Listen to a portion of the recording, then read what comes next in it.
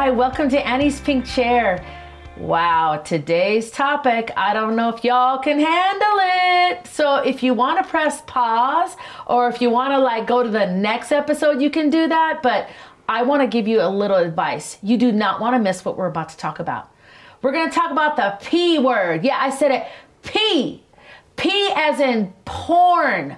Yes, I want to talk to you today about porn with my friend that I met through one of my good friends, Cricket. It's her husband, Matt Olin. So Matt's here today, and he is an amazing man of God that wants to talk about porn. And this is very interesting, Matt, because this is kind of a hard subject to bring up. And a lot of people, especially Christians, they don't want to talk about it. Of course not. Most people are ashamed, right? I mean, most people are like, oh my gosh, well, you said to me earlier, what did you say about what men say in your circle of friends in your church? Well, and it's not even, it's crazy because it's not just the church, it's outside, and it's the same line, it's the same excuse is, well, who am I hurting? It's not so bad, or all guys do it. What's the big deal? Right. Well, who am I hurting? These people get paid, they want to do it, the excuses. They enjoy it. They enjoy it. This is great. I'm helping their college tuition. Just insane, right. Reasoning. But it's crazy because you'll hear the same things from people in the church and outside. So Christians and non-Christians have the same explanation, and they share the same shame. Those in the church are just ashamed about it if they're not promoting it, if they're not saying, well, what's the big deal? And they're just not talking about it, and they're ashamed of it. Mm-hmm. And non-Christians are the same way. If they're not saying, well, what's the big deal? I do it all the time. If they're not saying that, they're completely ashamed of it. And they're fighting the isolation, and it's just burying them. Right. And so I want to open that up because that, even though we didn't hear your personal story yet, just for a couple minutes, can we talk about that shame? Where is that coming from? It comes from a misunderstanding. It's believing the lie that God is disappointed in me. God hates me. God is loving, and He is all powerful, and He's there, but somehow I've just gone outside of His realm of love and grace. I've exceeded. I've had too many chances, and I've upset Him too many times, and now I can't even turn back to Him. I'm sure if I ask Him for one more thing, if I turn to Him, if I say I'm sorry one more time, He's just going to say, I'm so sick of it. And it's that lie that we believe that God is somehow upset with us and disappointed. Right. And He's not. Right. He loves us. He can't be disappointed. Disappointment would mean expectations. Expectations would mean He doesn't know what happens. And He already knows what happens. Yeah, He knows what we're going to do. Perfection. How can we be perfect? And we can't. Without God. Without Him, we cannot. So yeah. So how did it start with you? Porn? Yes. And this was an interesting thing that we found when I talked about it at church, and we did a little and you teach seminar. men about this now. I do. I try to talk openly. I know I've talked with several people within our church that deal with the same thing or similar, and I know there are several more that are just haven't said anything yet. On the edge. So, but I did this thing with men and women, and I asked everyone, could you all, those of you who have seen porn, and we're gonna see who's lying here, who's seen porn, raise their hand. Everyone raised their hand, which I was glad for. And I said, so we're gonna go around. If you feel uncomfortable, don't say anything, but we're gonna go around. I'm gonna ask, how early was it that you saw your first porn that you can remember? And most everyone, myself included, it was around 5 to 7 years of age. I mean, like a movie, or was it It was an image. It was a magazine. Mine was an image of a magazine. It was a magazine. I can still remember that same image. What about the first porn movie? Because I remember how old I was. I was 19. That was probably about my It was later teen years, high school. Yeah. So that's when I actually saw a video. Yeah.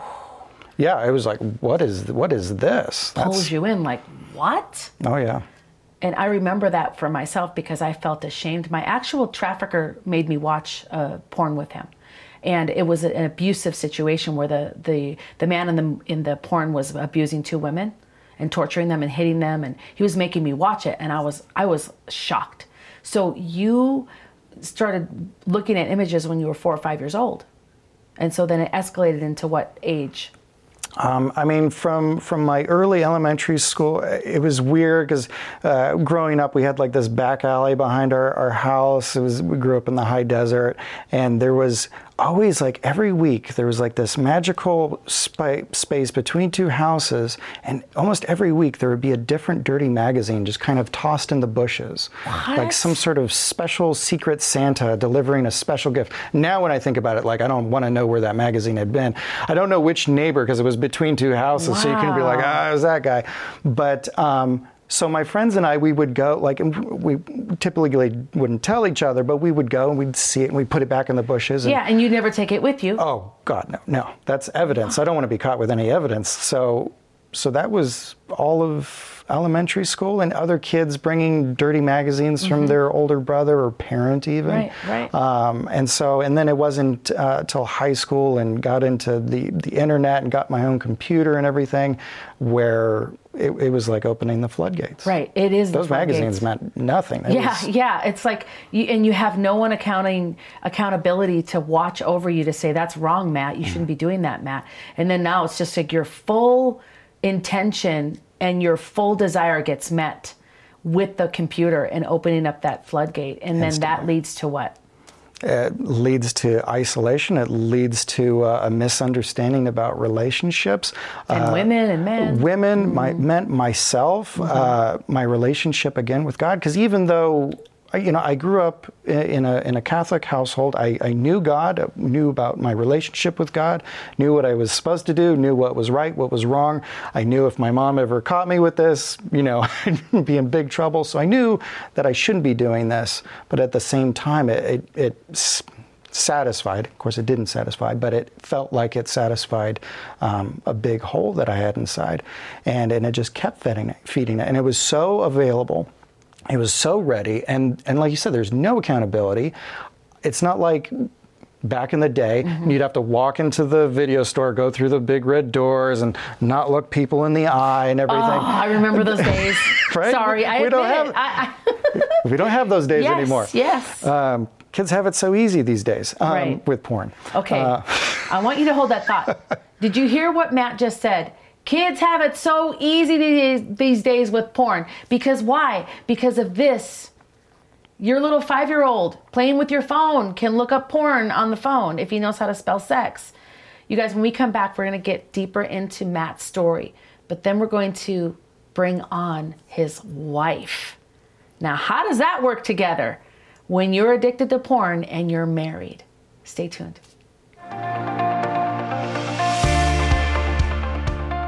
I wrote a book called Fallen Out of the Sex Industry and Into the Arms of the Savior, and I actually have it in Spanish as well. This is a eye-opening life story of how someone like me can be transformed from not knowing Jesus into completely surrendering and Him radically changing my life from the inside out. We also have it in a CD form. My husband actually produced this, and I am the one speaking the entire book out on audio.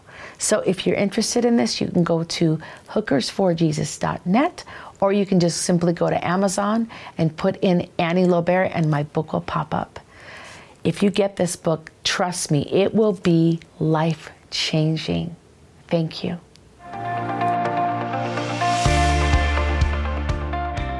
Welcome back to Annie's Pink Chair, where we bring real, raw, relevant issues to the table and solutions.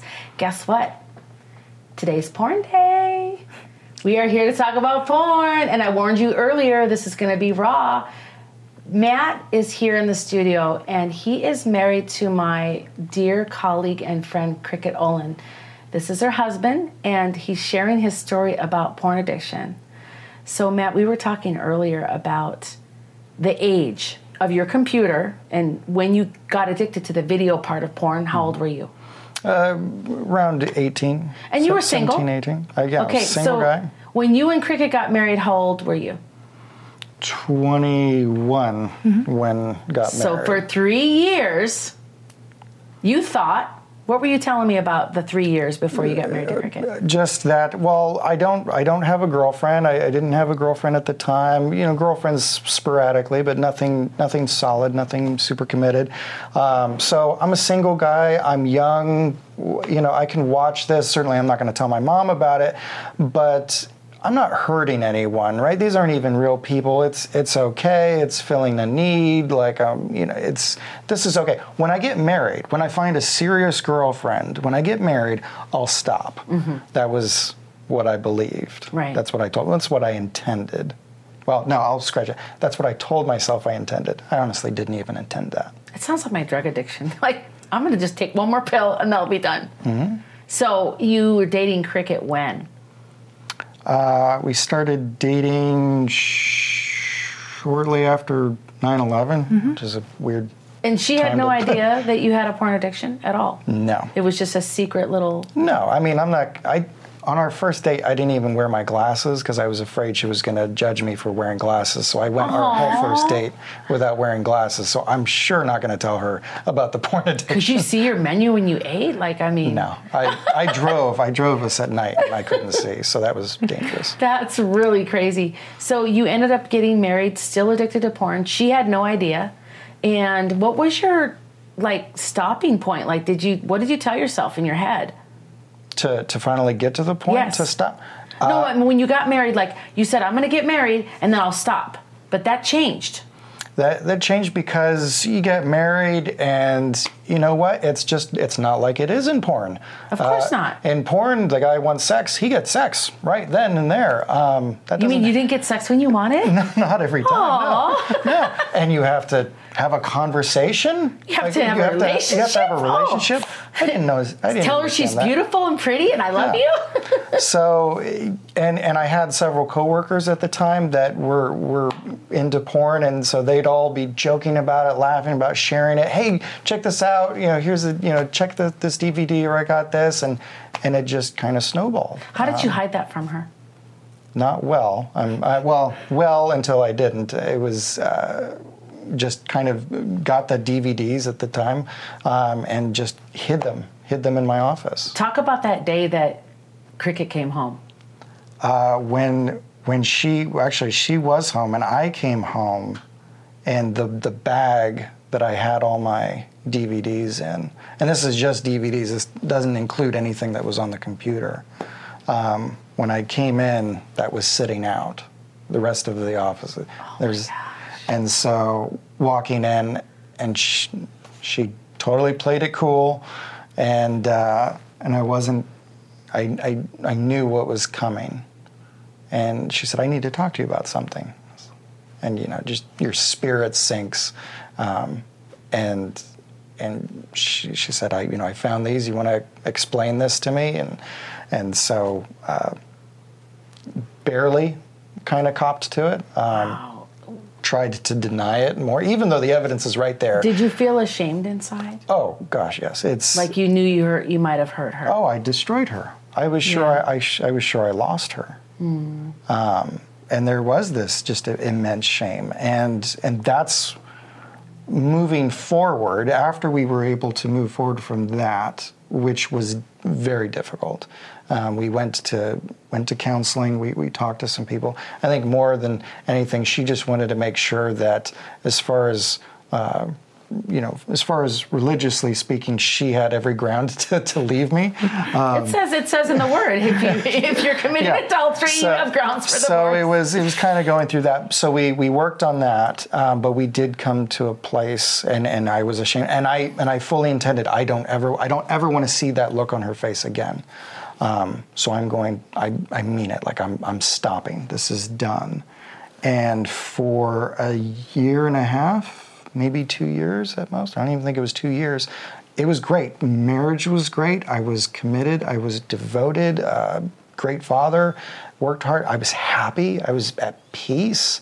And then I came to work in Las Vegas, and talking about the you mentioned before the commercial, these kids, they have it, it's so accessible. Right. Even when you're not looking for it, even if you can't spell Right. sex, Even if you're not, right. even if you're not looking for it pops up. And Pop-up porn. That's what happened. I was just looking for something completely unrelated, and porn popped up. And all of that willpower, all of that fear of losing her that I had built up and everything, that just crumbled. And it was seriously like the floodgates just opened. And then for 10 more years, I hid. Oh my gosh. 10, yeah. Whoa. I didn't have any idea. A decade.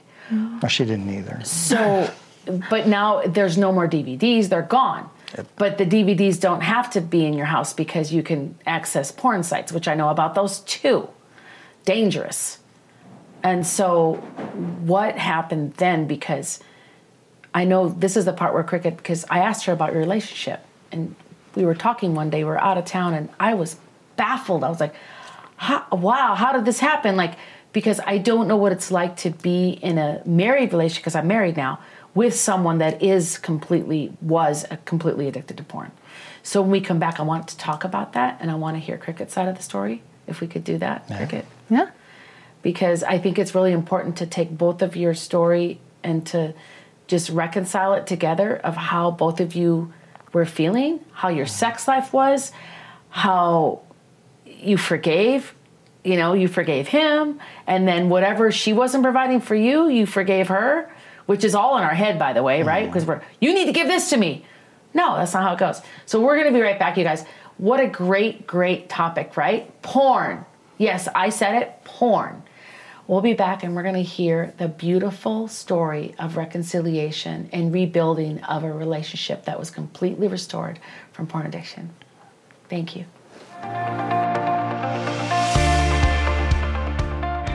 Friends, when I finally surrendered my life on August 2nd, 2003, honestly, I felt forgotten, and I felt like I was unloved when I hit that moment.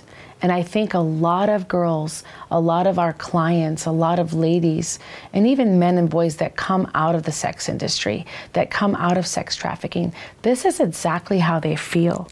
But let me tell you what it says. It says, when my father and mother forsake me, then the Lord will take care of me.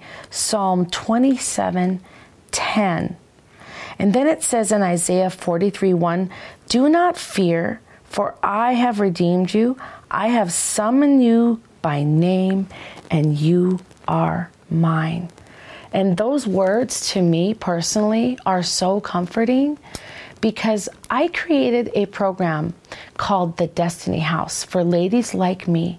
When I had nowhere to go on August 2nd, 2003, it was devastating.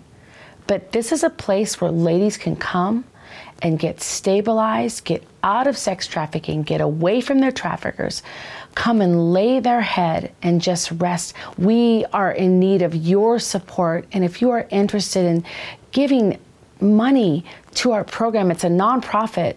It will go directly to the ladies' care. You can go to hookersforjesus.net and click donate. Thank you so much.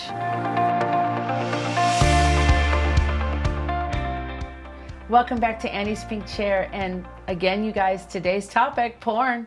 I don't know what to say, you guys. What a great, great testimony both of you have. But this is the point we're at. We're at this impasse. You were addicted, Matt, for a decade in your marriage relationship. She busted you the first time with all those DVDs. And then this is the story and the part that I love, because this is where everything came to like a total head. Kind of like a volcano, right? Yes. So why don't you go ahead, and who wants to talk first? I don't know who wants to speak on it first. Mm-hmm. What happens? Yeah. So that was the interesting thing. So the first time, talking about as a kid watching porn and magazines and all that, I didn't know it was an addiction. Even being caught the first time, we didn't name it as an addiction. I didn't know that you could be addicted to porn. But within that 10-year span, and becoming more and more distant from my wife, distant in our, not just sex life, but just overall. I was just a shell of a person. I was angry. I was miserable. I was just unpleasant to be married to. Did you notice that, Cricket? Oh, yeah. Something was different in him. She hated me. Aww. I hated me. I seriously, I hated myself. And in between, you guys both had 2 beautiful kids. Mm-hmm. So that's tragic to me that you had children, but there was in between, your relationship was completely rocky. Completely rocky. And those were other points that I told myself, well, once I become a father, I'll stop because I'm a responsible father now. I'll stop looking at porn now. That went for maybe a couple weeks, maybe a month at best, and I'd stop, and then I'd just keep going back. Eventually, I got to the point where I wanted to stop. I truly wanted to stop. I didn't want to keep lying to Cricket, and I hated myself. And I was sure God hated me too, sure of it. And it became an issue where every day going to work, I just wanted to die. Wow. I just didn't want to live anymore. I resented her, I resented myself, I resented my kids, and so it did get to a boiling point. I begged God for healing, but I didn't want her to know about it. Right. And so God did not heal me without her knowing about it. What ended up happening was she did discover me. Go ahead, Cricket. Say it. So I have actually shared it on an episode of Pink Chair before. I found a link on his phone. I was using his phone just because it was nearer to me, and I pulled up the internet, and by just chance that one time he did leave the last page he was looking at up. And as he said, we hadn't named it as an addiction, so I kind of wasn't even that bothered so much. I guess was kind of amused and was kind of, like, oh, I'm going to catch him off guard that I know what he did, this little naughty thing. And so I waited till he finished what he was doing, watching a film, and I kind of shook it at him, and the response was so complete. Just his every negative emotion played across his face, and just pure desperation is where it stopped. And it was shocking. I was shocked. I experienced devastation later on. Leading up to that, like he said, our relationship deteriorated slowly over time. At that point, we were kind of roommates with a little That's awful. humor between us, but we were certainly not partners. Intimate. We were not friends anymore. Yeah. And so it was kind of a gate opening to let me out of something that I had long been wanting to escape, I think. And then both of you decided to do what? To surrender? No, actually. I went outside in full shame and I begged God to kill me. I was sure I lost her. I didn't want to live anymore. I felt like seriously, I just don't know how to do this life anymore. I love that you said that just now, because it just prompted me by the Holy Spirit. Yes, he wanted to kill the old Matt. And when you allow him to do that, he'll do that if we ask him. That piece of us that we don't want to be part of anymore, of who we are. Not the part that God created, but the part that the enemy told us we were, right? Yes. So he did that. Yes. Yeah. It was one of those times, when you hear almost audibly from God. I was outside on our curb. It was midnight, it was late at night, and I'm just wallowing in my shame, just wanting to just drain into the gutter and disappear. Pitiful, or pathetic was a word that she used, and that's one of the most accurate. It was pathetic. And I'm sitting there just, God, kill me. And it felt like a hand grabbed my spine, straightened me out, and I could hear, that's not what I had planned for you. Wow. And it was this, get up and go change. And so the next day, instead of just typing in porn, I typed in porn addiction, and then all these other sites come up. All of these helpful sites come up. And so got into a 12-step group, got into recovery, and that's what started this process and this opening and this God killing off this old person. Wow, because shame led to guilt, and then guilt led to self-hate, anger, frustration, bitterness. Actually, it probably started because guilt says I did wrong. So guilt is probably where it started. Shame said I am wrong. Right. And so I went from guilt into shame, and shame said you are a bad person. Right. Not that you did bad, you are bad and you don't deserve healing. So yeah, the shame just swallowed me up. Wow. And God, like a quicksand hole. yes. And then what did you see in him as he started going to recovery, Cricket? It took a lot of time before I was willing to or wanted to see anything. As he was going through recovery, I came to a point where I realized I had to change some things in myself, that he couldn't take all of the responsibility, that there was something in me that accepted this person, that accepted that deterioration, that continued in a relationship with someone who I had no longer liked. And so I finally did eventually accept that I needed to surrender to, that I needed healing, that I needed to change. And I began that process through a COSA program, and also separately in church. Obviously, I needed to mend my relationship with Christ. Yes. And I know there's men out there that are devastated right now, and they're addicted, and they're stuck in the church, or they're outside of the church, and they're alone, they're isolated, and they're watching porn on their phone, on their computer, and they don't know what to do. And they've come to this impasse like you did, where they just want to die. What would you say to that person?